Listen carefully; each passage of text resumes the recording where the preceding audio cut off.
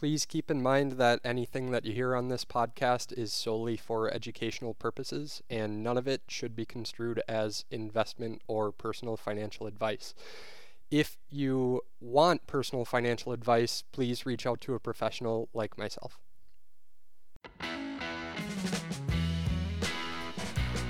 Hello, everyone. Welcome to the Preece Financial Planning Podcast. I'm Scott, and with us is Austin Preece, the lead at Preece Financial Planning in Eau Claire, Wisconsin. This podcast provides informative and entertaining look at financing in a way that resonates with those here in Western Wisconsin. Austin, how's it going? I'm good. Thank you, Scott. How are you? And this is the debut episode of this podcast. Austin deciding to jump into the podcasting pool. I'll say head first, not feet first. You're going right in, hoping you don't hit the bottom, right? Right. So there's a lot we'll cover in the course of today and in subsequent episodes as well in this kind of fun look at financial planning and financing and chatting with people throughout the area in following episodes. But right now, a chance for us to get to know Austin a bit before he touches maybe on some things he wanted to today. First off, who are you? All right? That's the thing. People see mailers and social media and friends of friends all know various financial planners and people that can help out with financing and all of that. Many of them are nameless or they're not necessarily soulless individuals, but when you see just a billboard somewhere, it's soulless. Who are you as we get to try to figure out your story? Yeah, sure. Thanks, Scott. I'm happy to have the opportunity to kind of give a little bit of my background. I grew up here in Western Wisconsin in New Richmond and came to Eau Claire to go to the University of Wisconsin in Eau Claire here. Got my finance degree there in 2019. And I've been in the financial planning world ever since. I like to tell people that it's kind of my mission to, my life mission to bring financial education to people. That's really what I enjoy doing, and I'm just here to try to help people out. So that really is why I decided to go and start my financial planning practice. You touched on it a little bit there, but still, why exactly financial planning? When we're growing up, people dream of being a baseball player, a fireman, a police officer, maybe even over time in high school, still dream of, for lack of a better term, more toy careers. Sure. All right? But those that work in financial planning, this is every bit a passion for them as it is for somebody that works in a bake shop, for instance. So what drew you down that path of financial planning, and why is it that it is such a passion for you? Yeah, sure. So I think a lot of people have memories of when money first kind of became something that you're conscious of, right? And one of the things that really started to get me interested in this space was there was a stock picking competition in middle school, and obviously it was all fake money because we were middle schoolers. But in that competition, I was like, well, man, what is a stock? And I started asking people, and no one really had a very good answer for me. It's kind of these things that you buy and they can make money for you over time. And it's like, well, gosh, how does that actually work? So that's what kind of drove me from really a fairly early age to want to dig more into finance. And in my time at UW Eau Claire, I was able to take a financial planning course, which really brought in a bunch of industry professionals from the area to talk about what financial planning really means, what different topics we cover in financial planning. And you'll find that there's really this breadth of some people hear financial planning and they think investments and maybe life insurance, when in reality we can be looking at so much more, whether it's planning around budgeting, planning around debt payoff, any big goals that you have in your life, whether that be moving to a different area or buying your first house, these are really big, impactful things about people's lives, and this is a career where I could actually be a part of those big decisions for people, and that has always really resonated with me, to be able to help get to that big, impactful piece of someone's life. Before we dive more into the financial world, what do you do in your free time? Yeah, and free time. Well, I like to read. My wife and I are both big readers, and enjoy binging the newest TV show. Right? We try to get out on the weekends and go do some hiking around the area and travel when we can. Any favorite spots to do your hiking? We try to try new ones every time we go out. Actually, so yeah, no, I guess is my answer. uh, Something that when people, it's funny these characterizations that happen over time, and people have, I think, two different images of those in the finance world. One is the Glengarry Ross idea and what have you from the 80s, and people on the stock floor and yelling and screaming and trying to push penny stocks and all of that. And the other being the regal, gentlemanly person who might be, of middle-aged, if you will, and reeking of experience. You are younger, all right? Where does youth come in as maybe a benefit for you, and at the same time, you still have that experience?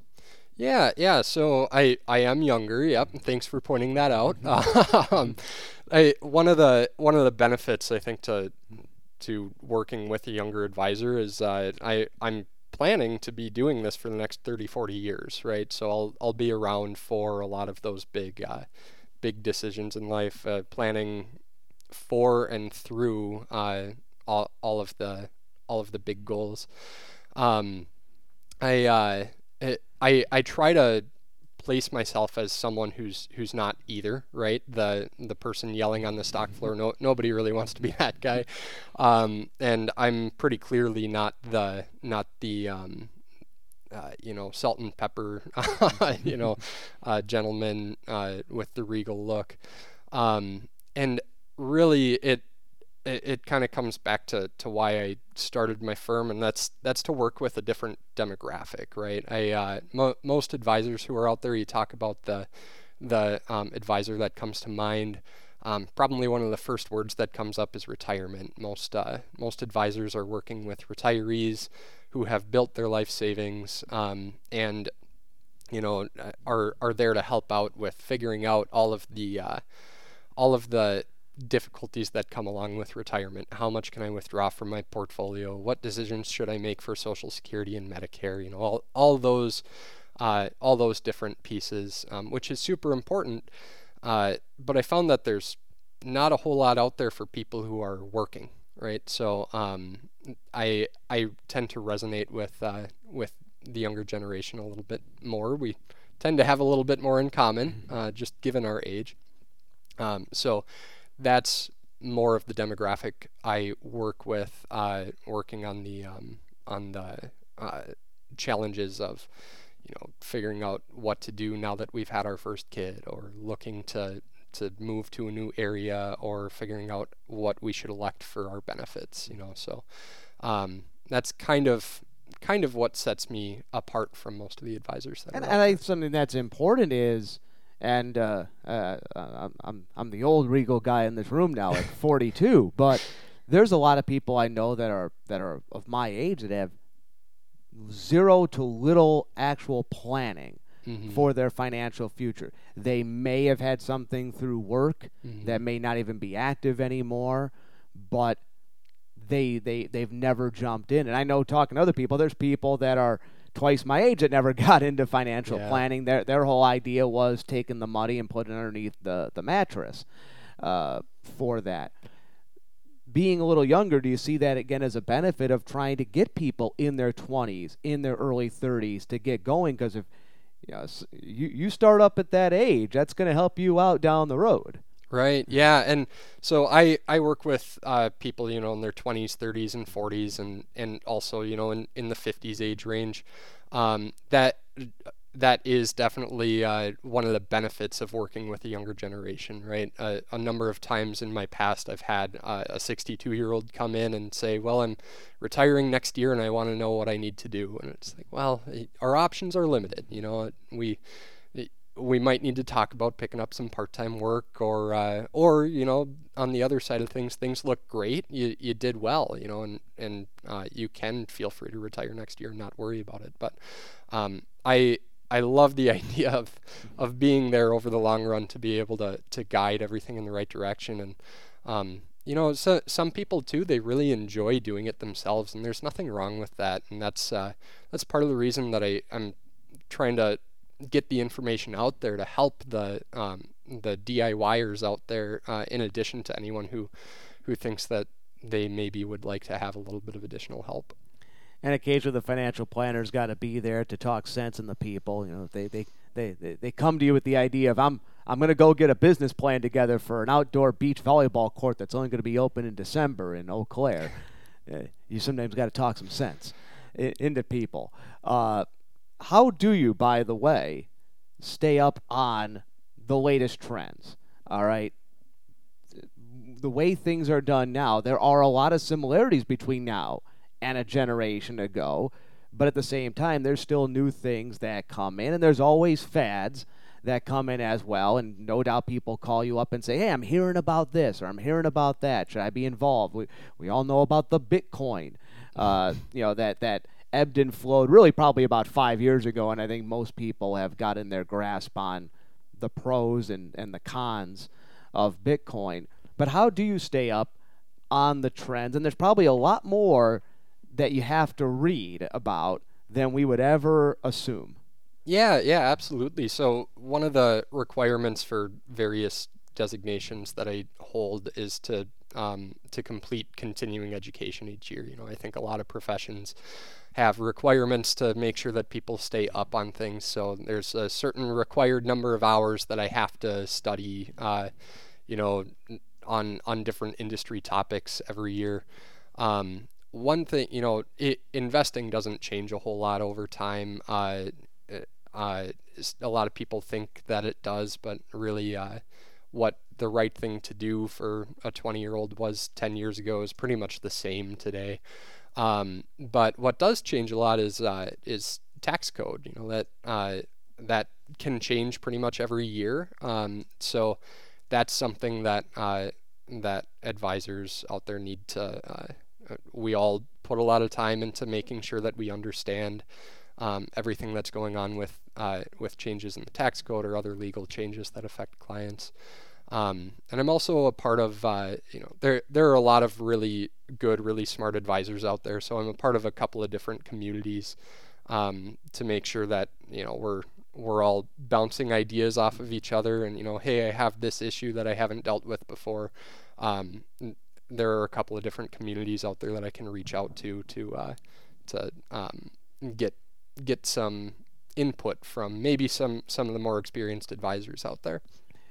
It seems, coming from the outside, and you can maybe correct me, maybe for all I know, I've had it wrong for the last 15 years, but a lot of this is getting a good plan together, and then if you have a good plan together, most likely it's going to be small adjustments over time. That's the idea. There may come a time where you have to make a big adjustment, but it's minor adjustments over time. And I know what one person once told me 10 years ago, the role of a financial planner is to help take the stress out of the day-to-day ebbs and flows away from you. Is that correct?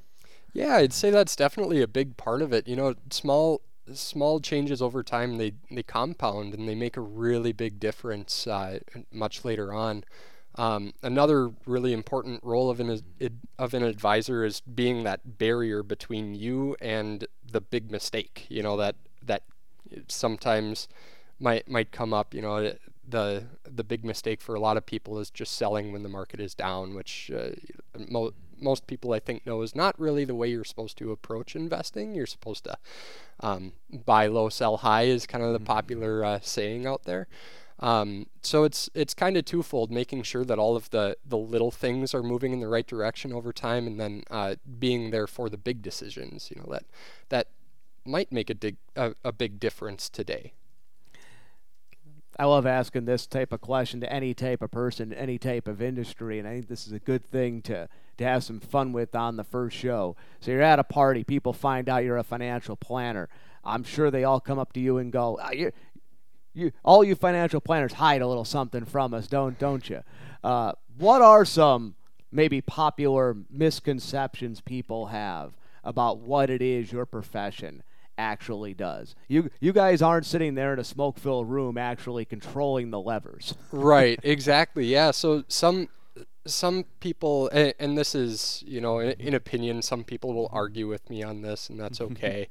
But one of the big misconceptions out there, I think, is that anyone can really do better investing by actively managing. I'm going to pick these stocks and I'm going to outperform the market because I'm really smart and I know better than everyone else out there. That's, if you take a step back and think about that, there are very, very few people who are able to do that. And we know that because they're famous. We've heard Warren Buffett's name, right? He's famous for being really good at investing over a long period of time. He's picked really good companies and he's done very, very well for himself and shareholders of Berkshire Hathaway. But the simple truth is that most people are better off just investing in low cost funds that are going to track the market and controlling for how much risk to take, as opposed to trying to time the market or be more active in their investing. Well, and the way I always looked at a financial planner, it's no different than I sure as heck don't want to put a new roof on my house. Financially, I don't want to put a new roof on my house. Nobody has fun putting a new roof on. Yeah. But I don't want to physically put a new roof on my house. Could I do it? Absolutely. I could figure it out. It's going to take a lot of work. It's going to be hot and sweaty. I'm going to pay somebody else to do it there. It's going to I can be more confident it's going to get done, and I don't have to do it. Mm-hmm. And I look at a financial planner much the same way. I think you hit it. A lot of people think, well, I went to college. I can figure this out. I know what's high, low. I can read a couple of things here. And you saw it a lot when the Internet first popped out about 20 years ago, people doing the day trading and all of that. But I think it's very much like sports gambling is. I know an awful lot about sports. I don't think anybody knows more than I. But to do it as a career is a full-time job. It really is. Mm-hmm. You have to constantly research what's going on, look at every little number there. There's the occasional gut feeling you can go by, but it's all based on numbers. It's based on trends, and you have to stay up on it day in and day out. And that's probably what a lot of people maybe take for granted when they're hiring. You're not just sitting back, occasionally making a phone call to tell somebody, "Hey, you're still doing good." All right, you're constantly having to monitor, hey, what's going down? And then is it going down because it's just a wave, or is it going down because there's a lot of disagreements amongst the CEO and the board of directors, and there's a lot of uneasiness with this particular company, or something they put forth there as a trial, if it's maybe a pharmaceutical, and that trial has completely blown up in their face. You got to stay on top of all that. Well, and I wanna say two things to that.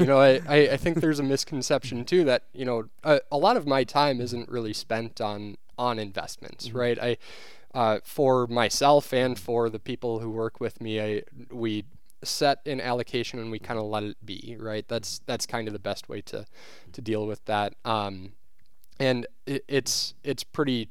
One example that I like to give is banks give their forecasts for where the market is going to be at the end of this year. Well, banks at the beginning of 2023, they didn't know that artificial intelligence was going to come out and drive everything higher.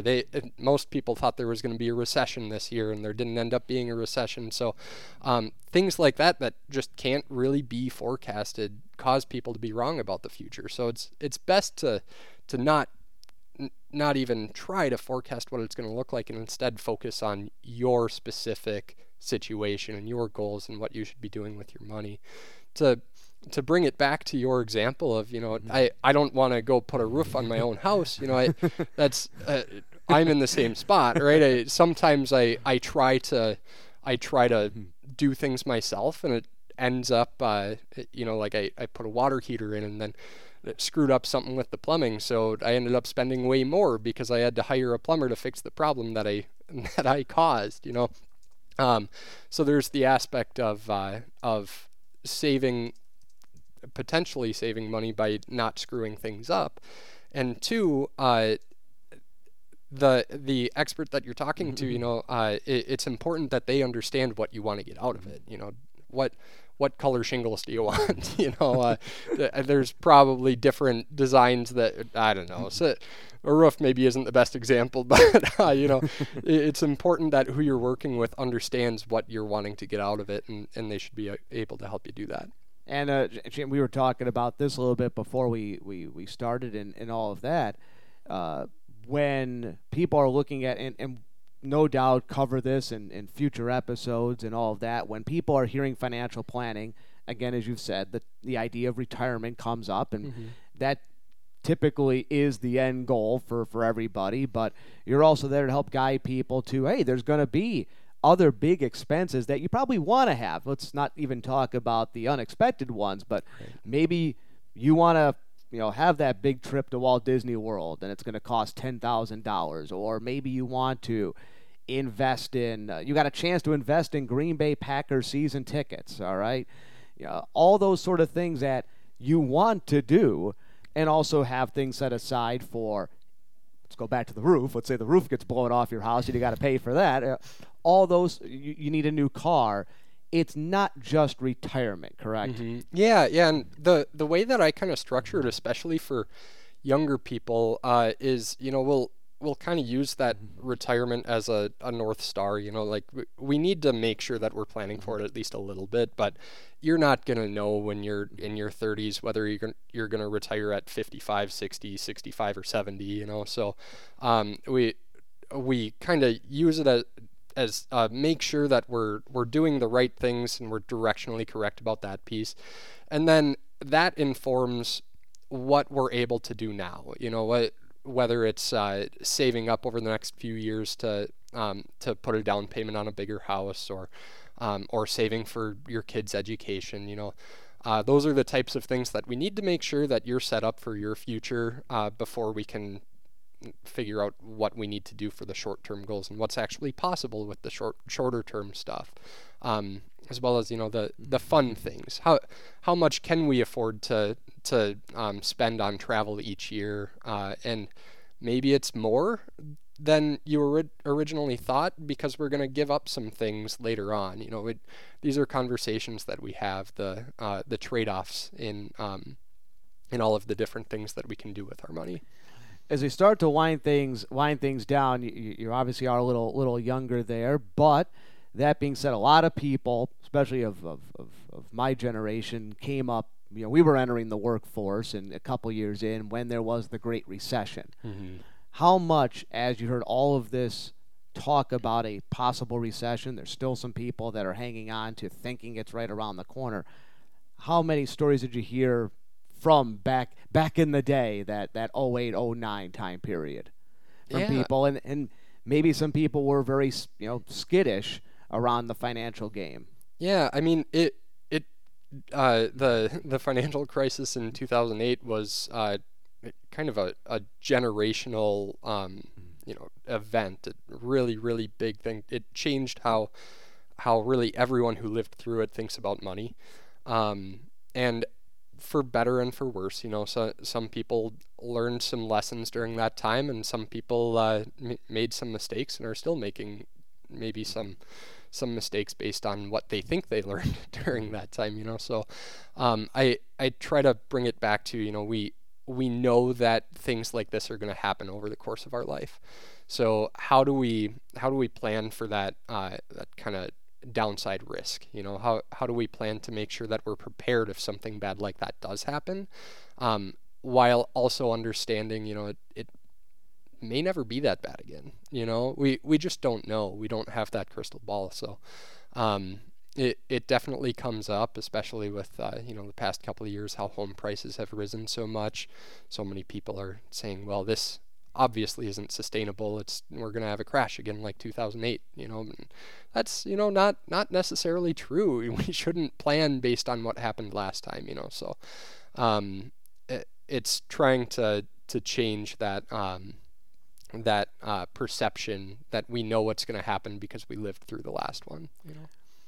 What if they have it all? How have people's maybe goals changed in the industry in the last 25 years when they come to a financial planner? Or have we always talk about how things have changed over time? Is that something that a person's goals in things change, but the person's goals in 85 are very much the same goals people have in 2023, 2024. Yeah, I mean, people a lot of times want similar things, I would say. People want to buy that house. They want to start the family. One thing that has been a trend in younger generations has been, the desire to travel more.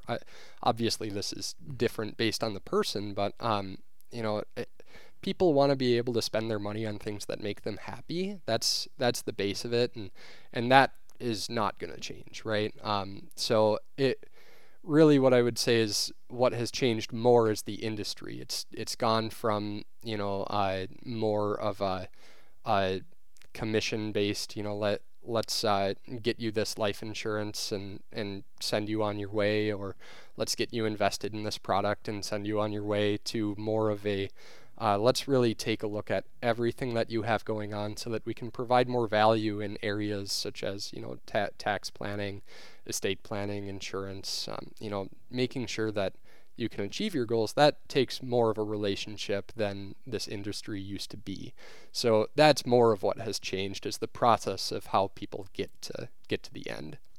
Austin, in future episodes, what are you hoping to accomplish and get through to the audience? Yeah, I'm hoping to just provide education. I'm certainly not the only one out there who's trying to provide education, but I wanted there to be another avenue out there for people to be able to go and learn more about finances if they're doing it themselves right now, or if they're looking for more help.